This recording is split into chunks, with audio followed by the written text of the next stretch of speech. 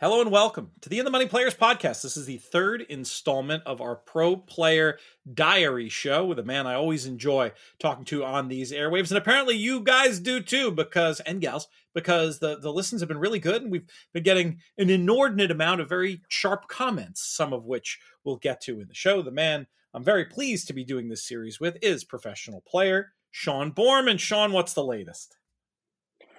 Oh, not much. I like that you mentioned gals because I mentioned to my wife the other day that we were doing this and asked her if she'd like to listen, and she just sort of like rolled her eyes at me and just like, no, I've sort of had enough of you and your stories and bullshit. So she's going to decline. She has politely declined to download any of the episodes of the Pro Player Diary. So. I do have a dream show that I haven't ever done anything about. JK and I have been talking about doing this for years, where we do the partners of serious horse players a show, where so essentially we'd have, obviously we'd have Kiana complaining about you. We'd have Jessica Paquette's husband complaining about her, and just Susan would have to get a call, just all of the all of the weird, funny stories that come up when you make the quite questionable life decision to be partners romantically with somebody who's in this life. I mean, do you think Kiana would do it? I think she might. We've actually had that conversation before. I think you and I may have talked about this once off air, because I know Kiana and I have definitely had this conversation, just like a round table of wives and husbands bitching about horse players. Probably not all that different than horse racing Twitter bitching about everything. Really. You think the level of vitriol would get up there like that? Well, I know the running joke for us always was like, New Year's Eve consisted of like throwing on Entourage reruns while I handicapped, and she was just like, after like 4 or 5 years into our relationship, she's just like, is this like, honestly, this is it? Like, this is what is going to happen on all these holidays, and like, me skipping Thanksgivings to play the fairgrounds, and just like, yeah, unfortunately it is.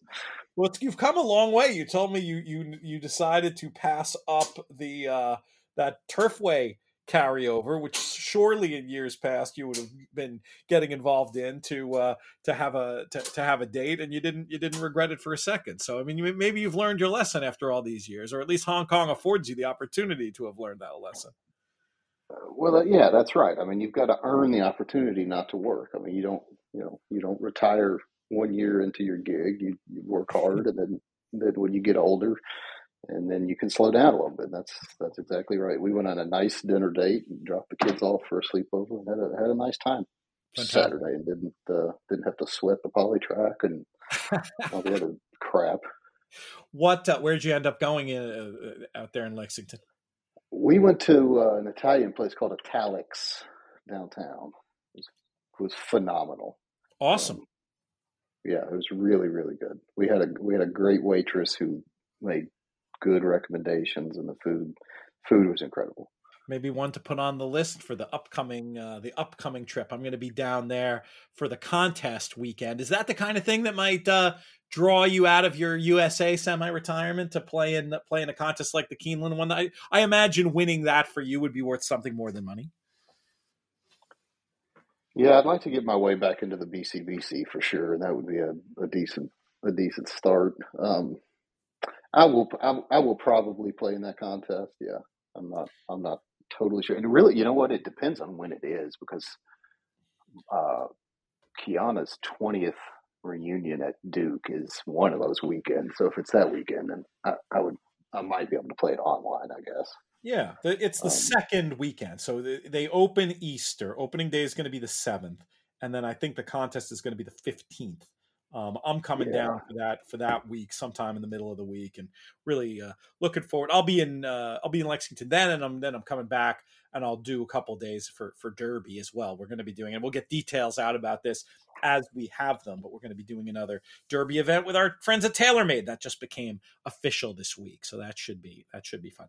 Before we get to the diary portion of this diary show, we had a couple of really interesting questions come in from listeners, so I wanted to bring that up. And the first email came in from Joe, and it was talking about this concept of the separator in a single leg in the pick six. Now, this is a concept I first learned from Gibson Carruthers, sire of Matt, and a super sharp guy, and wanted to talk to you about the separator concept and how you use it or don't use it in conjunction with the Steve Christ ticket maker ABC approach, and some of the issues Joe said he's had with construction, not getting enough reward for the risk when doing the ABC method. And I just wanted to bring you in for your comments on this. Gibson was the first. That was the first I had learned of the separator idea as well. And when you think about it, it's really a brilliant idea. Is you just find a horse that you're confident will give you that separation in whatever pool you're playing in, and just sort of build around that. And that sort of takes the element of what Joe was saying of, the ABC, sort of getting underpaid at times unless you really weight those things properly, which is extremely hard to do nowadays. You can sort of lull yourself into using too many horses and watering down your value. So if you just single the value horse, there's the value right there. You don't have to do anything else. And then in the other legs, you can sort of do a hybrid approach, really. Just say, in pick six, I'm going to use two separators, and if they don't win, I'm going to lose. And then in the other legs, you could even do an ABC method around those two separators. I've seen you do an either or with separators. I've seen you do an either or, Sean, in your construction, where they don't necessarily, if they both win, you're going to crush it. But if one or the other wins, you have the ticket set up in such a way where you've got an outsized chance to hit it still. Was that just a weird one-off that I saw you put tickets together that way, or is that something that's fairly common? No, I do. I do that a lot. I think the most important thing about ticket construction is there's no set way to do it. I mean, you need to be sort of proficient at multiple ideas and let the sequence sort of dictate how you play things, but always, be cognizant of the value horse and who the value horse could be based on your opinions. So yeah, I'll do tickets where I'll say 2 out of 3 of these horses have to win, or 1 out of 3 of these horses have to win, and then fill in the blanks. And then, if they all 3 win, I might have that one 20 times. If only one of them wins, I might have it 1 time. Right. And just press, it just all goes back to allocating your dollars based on your opinion as efficiently as possible. But especially now, you've got to be very cognizant that you're getting the value. You don't want to be, you just don't want to have a pick 5 where you've got the top 3 betting choices covered in every leg, really. Because if it comes that way, you're going to be underpaid, because even with some sophisticated tools, it's just impossible for you to be as efficient as the computer teams are going to be. The value is going to get chiseled. And as field size just keeps shrinking and shrinking at most tracks, it's just so much easier to be efficient and cover all these sequences the way you should properly. So, that's the idea of the separator, is just sort of build the value into your play versus creating it with, pressing horses and stuff like that. I like the way you describe it, though. Maybe one of three or one of two. My fear with just like the 8-1 separator is you're taking something that's great value in the win pool and turning it into like a very complicated win bet. That's my only, I'm not saying it's wrong or anything, but that's like my resistance to doing that all the time. But maybe a smarter person would be betting the same amount to win or half the amount to win in the pick six, or just not minding looking to make a really big score. But I like the extra variables you threw in there and other ways of using the separator concept. And yeah, Joe's specific example, I mean, I think most of us can relate to this.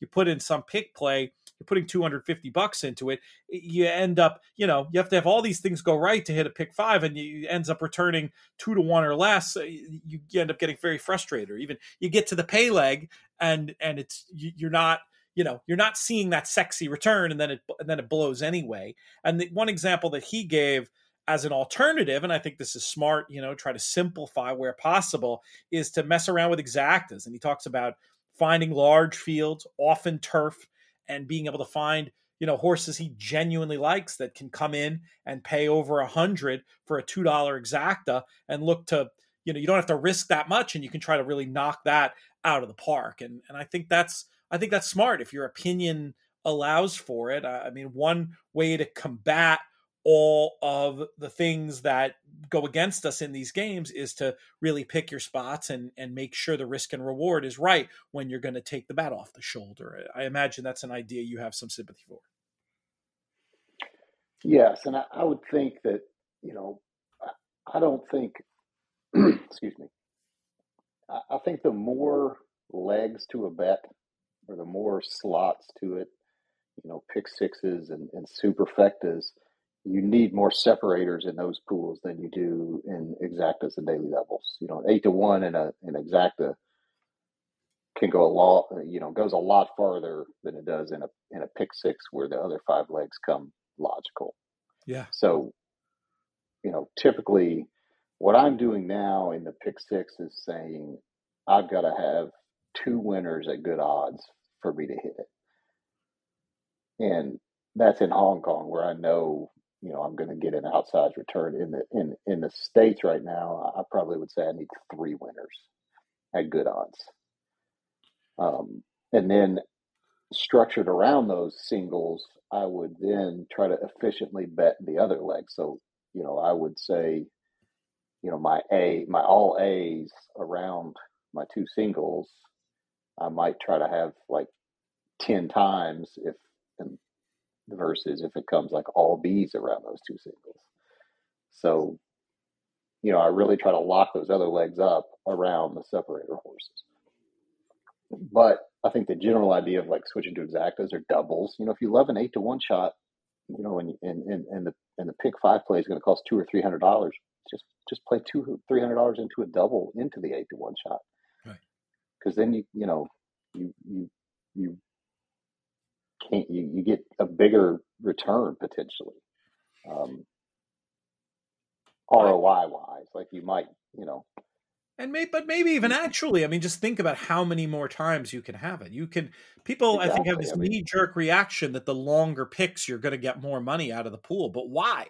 If you're looking at a very liquid double, and especially if you're anti-favorites and going to be maybe getting something outsized. Sometimes I feel like the smart wagering tools that we've talked about and things like that are actually really underused in bets like doubles and pick threes. And I'm not saying it's easy. It's not. I mean, you're still dealing with computer money and some very tricky things. But I think some of these ideas, if you can have strong opinions in 2 of 3 legs, or ideally 3 of 3 legs, I mean, I think I'd rather do that than jack around with super complicated construction on a bet like the pick 5 or pick 6 at this point. Yes, I completely agree. I mean, the biggest scores I had all of last year were either an exacta or a double. I had one pick six that I hit really well, and that was a consolation. I didn't even hit the big one, but everything else was just a two combination bet that I had a strong opinion in, and just Actually, I think I'm not even sure there was a double. I think they were just two exactas um, at big tracks where you could cash a lot of money out of the exacta pool. It stands to reason also that by focusing on one, two horse bets, you're you're not taking variance out of the equation, but you're like limiting the effect that it has. I was having a conversation with a horse player today and making the suggestion that, there's somebody out there who had an incredible year last year based on two or three pick sixes where things just went their way, who's actually not particularly good player and got lucky, and the variance was in their side in some very complicated bets. It's a much harder feat to me to turn a profit on your win bets than it is to get lucky, And it's not like there's a lot of people out there getting lucky. That game is very hard as well. But I think, if you really want to look yourself in the eye and evaluate how good you are as a player, I wouldn't do it by looking at the success you've had in the pick six because it's too much variance. I would look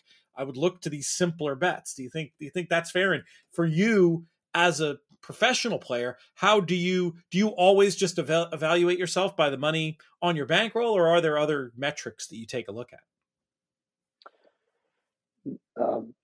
Excuse me. No, I keep track of my ROI and how much money I've bet into each pool, and look at it relatively frequently. I did a big deep dive going into last year over the last 5 or 6 years of my betting, and it really just showed me I had almost no business playing trifectas or superfectas anymore. I was just getting killed. I was able to sort of hold my own, but all my profits were coming from exactas, win bets, doubles, pick threes, and then pick sixes, which doesn't make a ton of sense at first glance, but when you sort of understand the way I play pick sixes and when I play them, it's when I have strong opinions in multiple legs. Right. But all the bets that I was profitable in were bets that lend themselves to have strong opinions. Like win bets. Like you're not going to make a win bet on 5 different horses in a race. You're going to bet one. Doubles.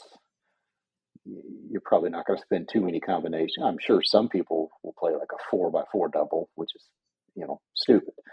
But I'm playing like 1x2 doubles or 1x1 doubles. When I have a strong opinion is when I make those bets, and those were the bets that I was the most profitable. And so that's what I've tried to focus on now is just learning that and learning over the last few years that the spread around and tries and supers method that used to work isn't working anymore. It's really helped me sort of get a grip on what I should be doing. I don't do it all the time, but it's I know what I should be doing most of the time.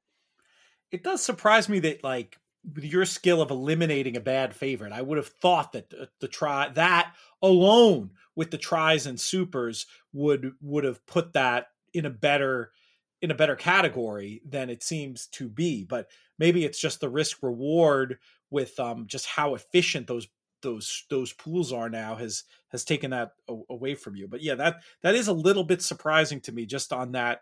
I know that's a club you have in your bag, but it's interesting that it's not enough to get you out of the bunker. Yeah, and maybe I'm not as good at constructing bets around that opinion when I do have it. I would kill to be able to just properly lay a horse on an exchange without jumping through 50 hoops to do so. But but even then, it's one thing to hate a favorite on the win end, and a totally different thing to get it all the way out of a super. I mean, a lot of times those horses still run third and fourth, and yes, so that's the exactas that I hit so well last year were throwing favorites out, some of them, and just getting them out of the top two. But then again, one of my biggest scores last year was keying a probably even money horse that I liked with a 20-1 horse underneath it, exacta, just a one-way exacta. So you don't have to throw the favorite out to have big scores. As But we talk about it more too, I think the computers have gotten better at identifying the sort of win or run out favorite that I think used to probably make those bets more profitable when the market, people are assuming the win percentage is the same idea for that horse to run second or third, and as we know, so often that's not the case. right, yeah, no, that's exactly right. Did you have anything else on that, or should we get to our next question? No, I think let's go on. We had one from Brian who made a note about the Hong Kong Jockey Club publishing sectionals in 200-meter intervals versus the more familiar 400-meter / quarter mile intervals for the final 800 meters of each race. Curious if you, Sean, have incorporated these finer slices into your figures and whether there's any additional signal to be had there. Also, Brian looking for some information as to what the most useful starting point might be for calculating one's own figures. Sure. So yeah, that was pretty interesting when they introduced that. I think it was like in November. Yep. And I have not incorporated it into my figure making yet. I'm not sure that I will, honestly. I think it may just be, I don't know, like as Brian said, I don't know if there's any signal in it, or enough signal in it to incorporate it, but it's something that's fairly new, and I'm definitely going to look into it probably in the off season this summer. Just get a 3/4 of the season worth of data and look at it. But I don't anticipate sort of altering the way I do figures or adding figures.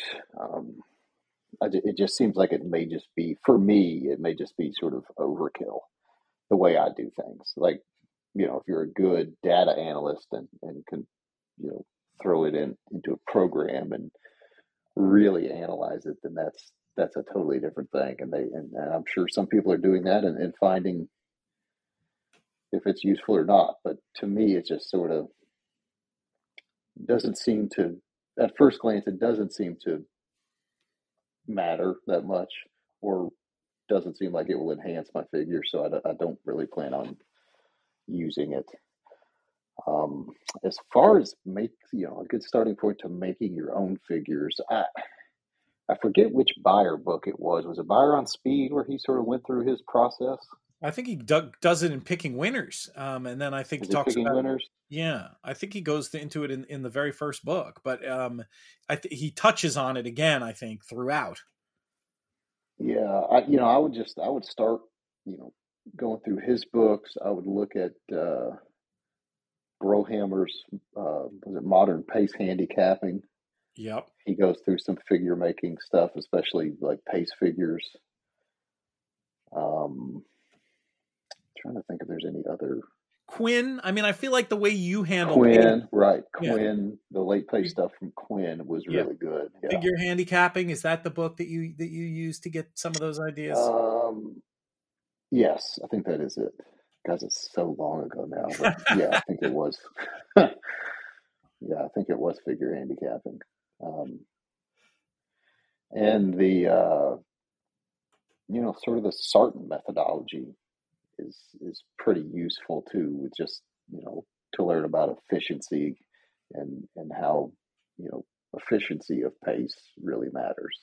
And that Brohammer goes into in great depth. Brohammer goes into that Brohammer book is really, really good. I know it's very hard to find. We should try to bring that back into print. Honestly, it's not crazy that we'd be able to do that. Actually, it's something. I'll put that on the to-do list. Try to find out who has the rights for that and see if we can do like something print on demand, because those ideas are really they really are important and have really, another thing that you've influenced me greatly with, Sean, is just the idea of internal pace matchups, and that comes right from Brohammer. Yeah, exactly. Yeah, I Okay. bet you that if you're willing to make some figures for Sean somewhere along the line, he might even give you a tutorial if you're willing to sing for your supper. I don't mean to volunteer your time, Sean, but I wouldn't.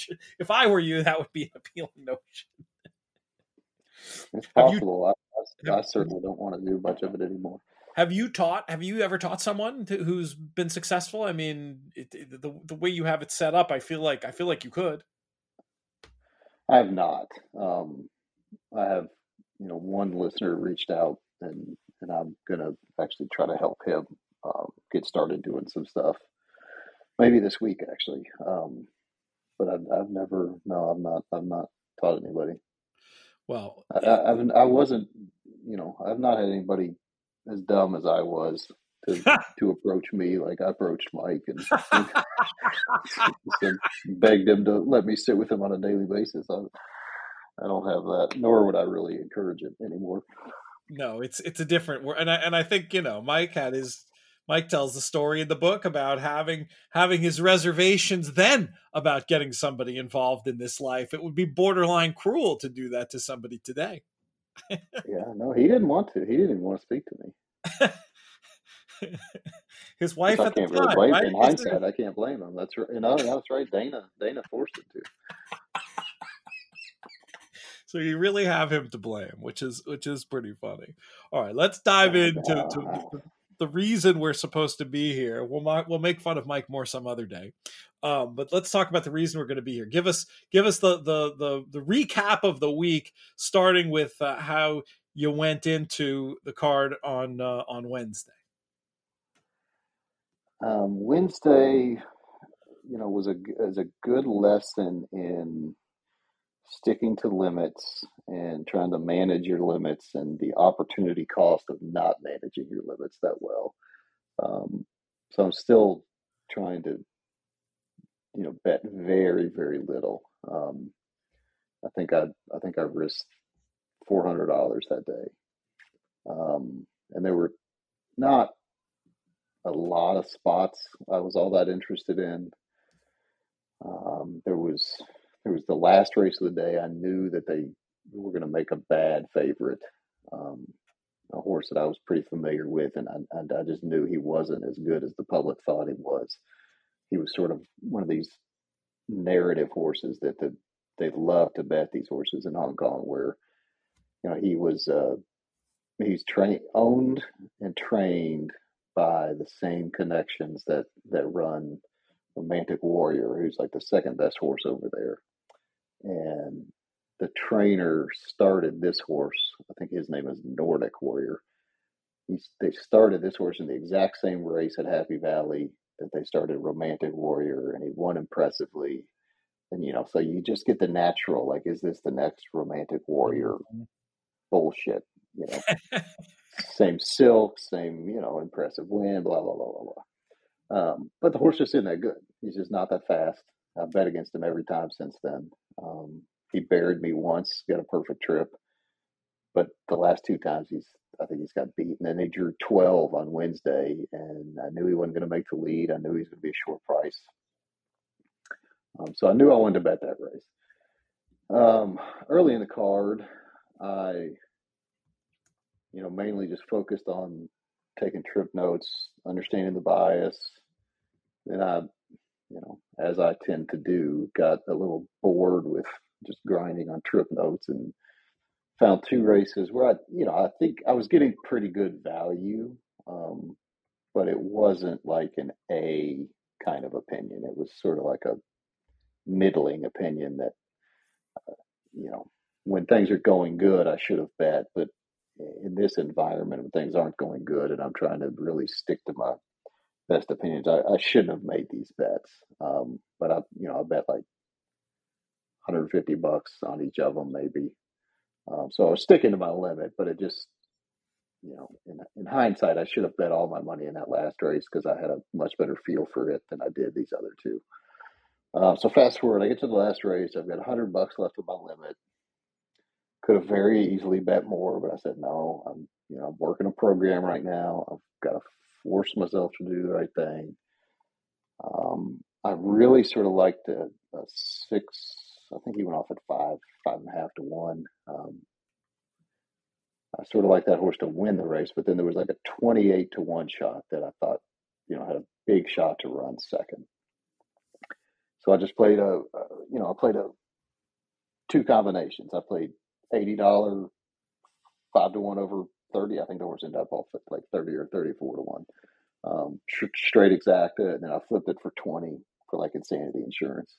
Yep. And 5 to 1 horse. They both get pretty bad trips. The 30 to 1 shot in particular got a really bad trip. But the right horse wins the race. The 30 to 1 shot comes flying, runs third, beaten by the length. Gross. I was going to get back about 10,000 on that $80 exacta. Ugh. The horse that beat me, was glued to the rail the entire time, never had to come around another horse. And my horse was 3 wide most of the way and had to swing out like 5 or 6 wide entering and came flying. So, I was right, totally right about the favorite. I don't know where he finished, but it wasn't anywhere close. But if I've got all $400 to bet in that race, maybe I could, I certainly would have had some money on the try. Not entirely sure I would have used the horse that beat me for second anyway, but he was certainly a contender, and there's some chance I bet try.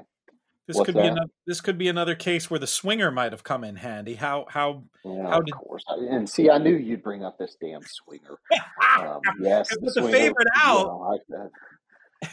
Because the swinger is also, you're sort of getting a boost for a favorite that you really don't like, right? Because your combos are going to pay so much more with the bad favorite out. And I'm sure it probably played pretty good. I'll look right while we filibuster for just a second. You've gotten into you're learning. You're really getting into all the podcasting tricks now with the stallifying and whatnot. But yeah, I'm afraid you're going to let out a horrible curse when you see what it paid. But maybe not. I mean, maybe. Well, but betting $100, like, I wasn't going to. My mindset right now is, stick to my limit and try to get back, 2 or 3 months worth of losses in one bet, not necessarily get 4 to 1. But let's see what it paid. It was the 312 swinger paid.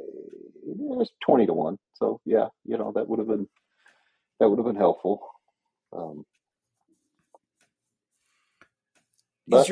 Is your inclination to use that and the try, or do the try and the swinger? Do you, in your brain, is it sort of a one and the other, or in terms of like a saver of an exacta you like, or do you feel like it might be appropriate to use both pools? I've typically used it as a saver pool.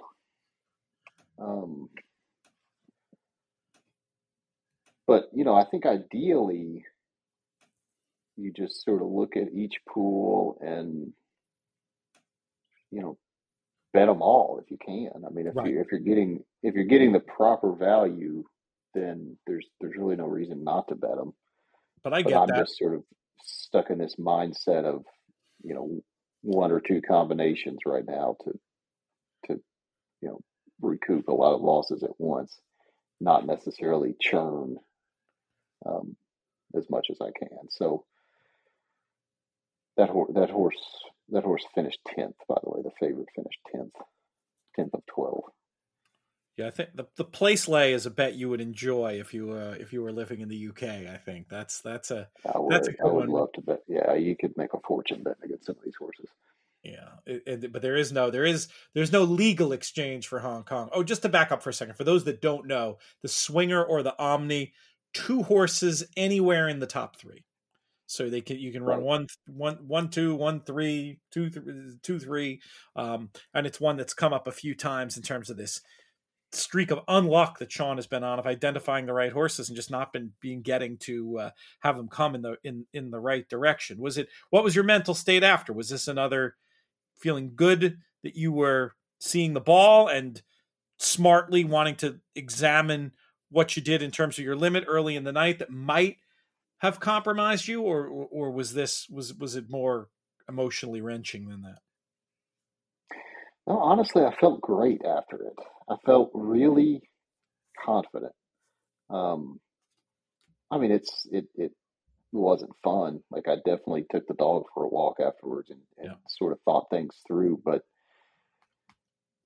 you know, I'm just repeatedly losing photos.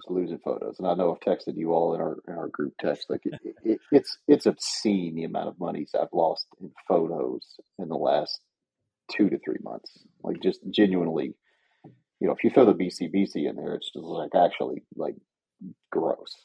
But even without the BCBC, it's probably well into six figures at this point. So, you don't lose that many photos for big money if you're not doing something right, if you don't Yeah. have good ideas, and if you're not, betting, 80, probably 80% correctly. It's just that last 10 to 20%. I don't know if you can ever bet 100% correctly, but if I could get from 80% to 90, I feel like things are going to turn pretty quickly. And I feel like I'm almost there. It's That just, reminds me. That reminds me of a quote that I once heard. A great contrarian quote from a professional poker player who I was talking to her about getting rivered, essentially, and expecting that was going to be one of the more frustrating things in the profession. And she said, "Well, not." She said, "I could understand that if it was for somebody, but not for me. When somebody sucks out and beats me, I like quietly smile to myself, knowing I did everything right, and that money will be coming back to me in the long term." It's a little bit like that in horse playing with these kind of photos and bad luck things you've been dealing with, I think. yeah, it's similar. I mean, I think in poker in particular, you sort of know exactly who your opponents are a little more and know their skill level. But it's the same idea. I mean, if you constantly make good value bets, put yourself in good positions, eventually things are going to work. Yeah, and in a, Right? and in a funny, ironic way, you're gonna get bad beats when you're doing things right. You know what I'm saying? Because that's how it's a bad beat. Right. Yeah. Yeah. Exactly. It's not. I mean, if I would have bet the favorite and he ran 10th, you can't complain about that. Because you were just dead wrong. But when you've got constantly have 30 to 1 shots flying at the wire and you're just losing photos, then you're doing something right. So that's good. That's a good analysis of the mental state. What did you do late week? Were you tempted by any USA stuff, or is it just did you have sort of normal days where you it sounds like you were in a good mental state, so maybe you were just catching up on work. But give me a sense of what your Thursday and Friday were heading into Saturday before we get to the specifics. Thursday and Friday, I finally got 100% caught up with my workload, which was a great feeling. I, Pete, I read a book for a little bit. I took my little girl swimming and read a book while she swam, which is the That's first time I've done that fantastic. forever. Um, What were you Mental state's reading? good. I mean, I gotta hear. I gotta hear uh, what you're reading. I'm I, Anything? I'm almost finished. I'm reading The Fall by Albert Camus, Oh, Camus. Yeah. He's one of my whatever's name all is. time favorites. Ah, an excellent choice. If you have you read them all? Have you read the Plague and the Stranger and all that stuff? I've not read The Stranger. I loved The Stranger, and Oh, that's the why I Stranger. picked this one up. The Plague is amazing, and it's in a completely random reading choice. I reread that book in like December of 19. Hmm, Then interesting. got to live it. Yeah, that was fun. But that's the Um, fall. That's some heady stuff. I love it. yeah, so I had a good weekend, and then the Saturday night card. It didn't really. It was a great card of racing. They had some big races. They had Golden 60 versus Romantic Warrior. They had um, the second leg of their 4-year-old series,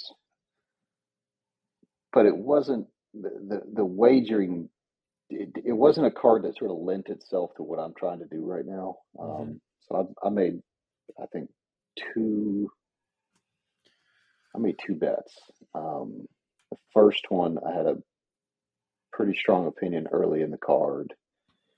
It wasn't, it was a short field for Hong Kong. I think they only ran 8, and it was a race that looked like, very, very, very short priced, obvious winner. And I thought I could just pick like a straight cold try that was paying like 12-1. So I made like a, I don't know, $60 try bet. Okay, the horse I wanted to run second didn't really run, so I missed that one. And then I didn't. I just didn't have many strong opinions. The only other thing I bet was in the 4-year-old race. It just sort of looked to me, and this is the horse that we talked about, Yep. Tuchel. It really looked to me like that it could just be a complete replay of that other race. He and the horse that beat him last time were just a lot faster than the rest of that field, and there was a horse that had real solid finish that I thought could run third.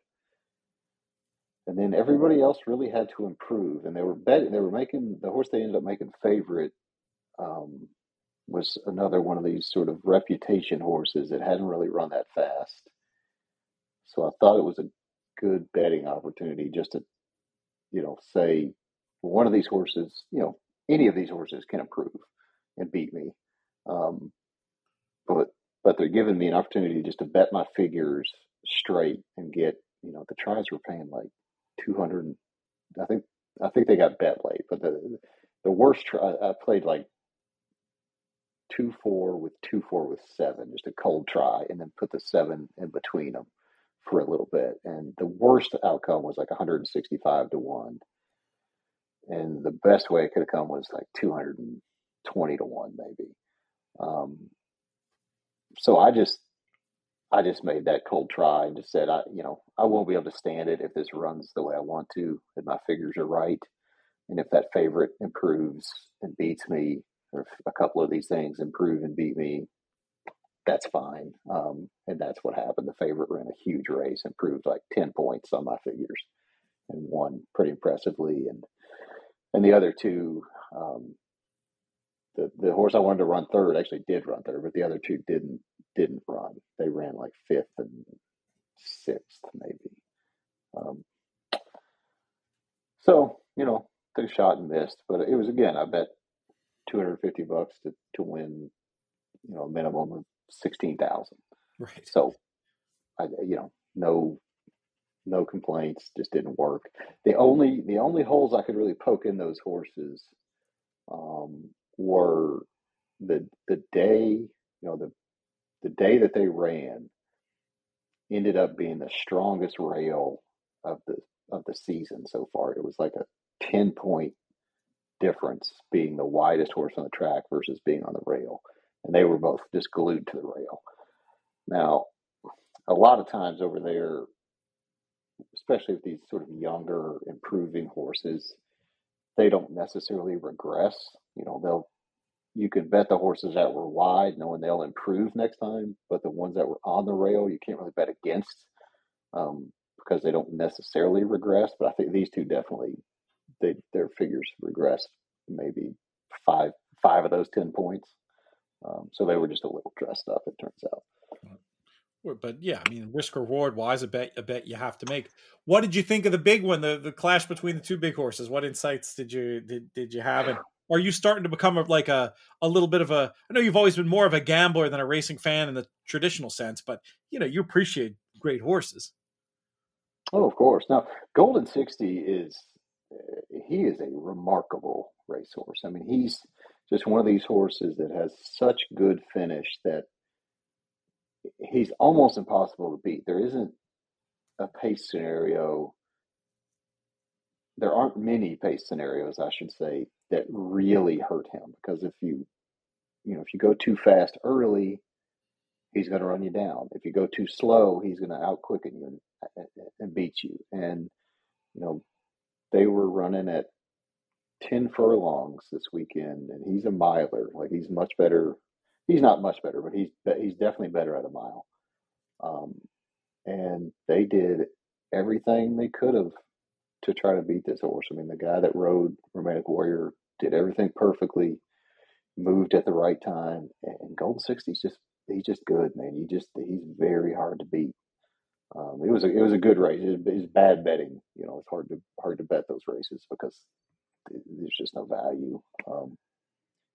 But yeah, as far as just like a racing fan goes, it was tremendous because Golden 60 sort of has this reputation as just like a one-run closer, and Vincent Ho, his jockey, was scrubbing him from 800 meters out, just all over him to keep up. And, because he knew Romantic Warrior was going to make his move on the turn and try to beat him to the finish line. So he was just scrubbing and scrubbing and scrubbing, and he still quickened and ran him down, ran really well, ran fast. I mean, that horse, I wish they'd travel with him some because he could go other places and win, but they won't do it. Yeah, I guess it's just not really their model, right?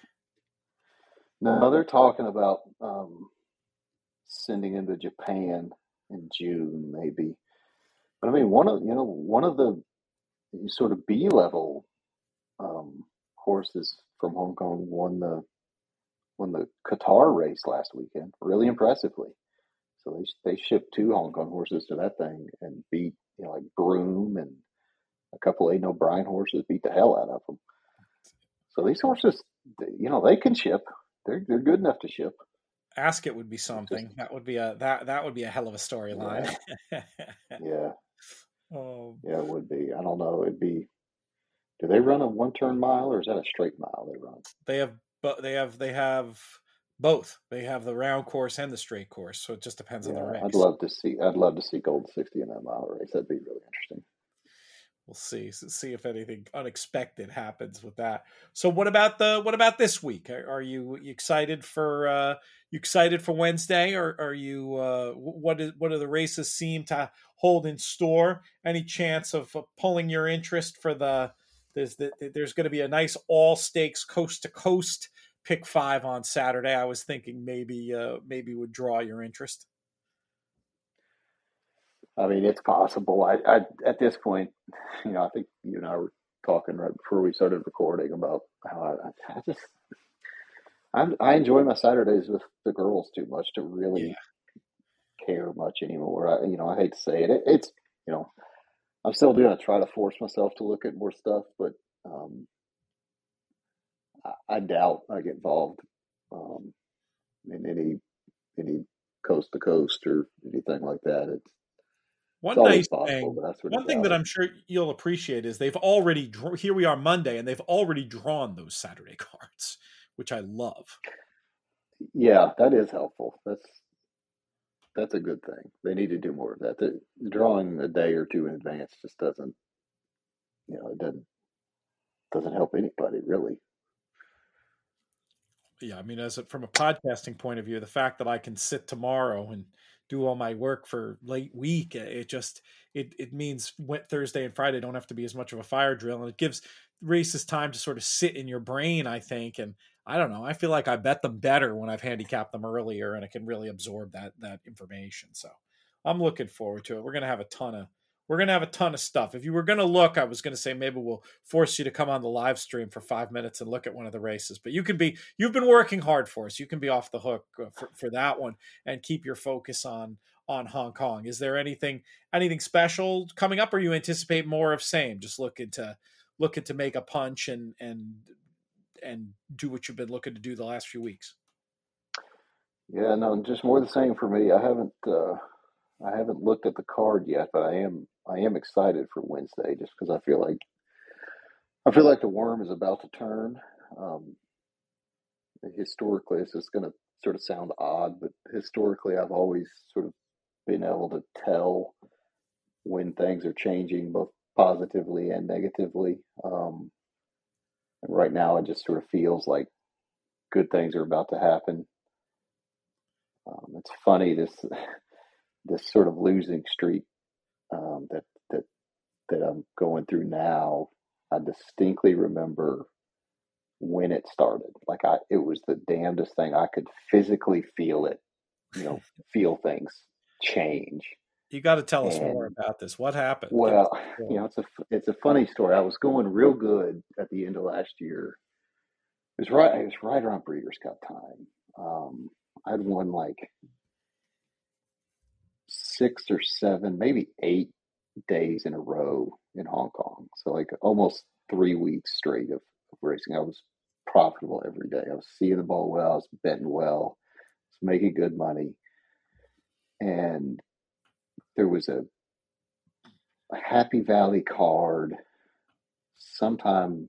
It might have been right after the Breeders' Cup, but sometime in that time frame, like early to mid-November, let's say. And we were awoken that morning at like 4:45 to our power going out.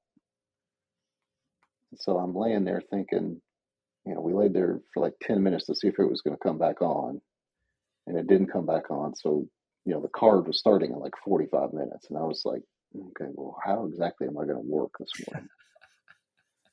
So I laid there for a minute. I was like, well, I guess I'm not going to work because I can't stream the races. I can't log into my, nothing works. And then about 20 minutes later, it dawned on me I could just do like a hotspot on my phone. I could, we've got a gas fireplace, so I could get some light that way. I could probably find a flashlight if one of my little girls hasn't, drained the battery on it. And then I could just pull do the hotspot on my phone and get my computer to work. So I was like, okay. And there was a race. I think it was the second race that day. And by the time I sort of got everything up and going, I'd missed the first race, and there was like 10 minutes to post for the second race. And I knew I wanted to bet this thing. So I get everything going. I'm sitting there in the dark, freezing cold. And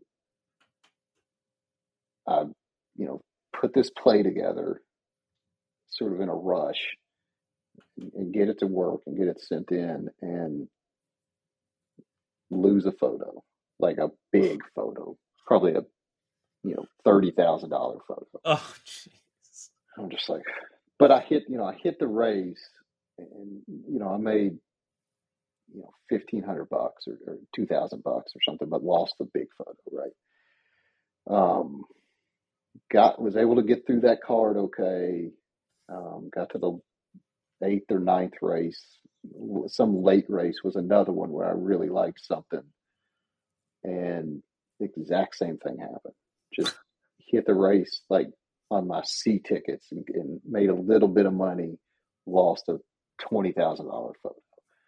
I'm just like, Jesus Christ. Like, like I'm sitting here, there's no power. I'm playing by firelight. I'm losing these damn photos. I'm just like, and then it dawned on me. I was like, you know what? The switch just flipped like that. it just felt that day felt different. And I don't think I've had a winning day since. Oh I've had some break-even days, but I haven't won.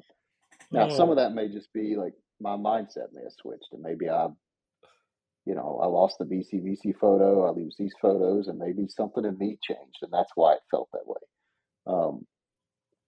But I've gotten really good over the years of sort of learning when I need to sort of start de-risking and when I need to start, risking back up, say. And I did a pretty bad job this time because I did say to myself, that was the end of this run. I literally said that out loud, sitting in the dark that morning. But I didn't really de-risk. I kept betting at the same limits and the same level I was. And as you all in our group text know, I've kept losing photos ever since. So, I'm not going into this week, even though things starting to feel a little better. I'm not putting more risk on. I'm going to keep making small, very small bets. And just as Mike has always said, I know he said on these airwaves, like you've got to force yourself to win. You've got to earn the right to raise your limit.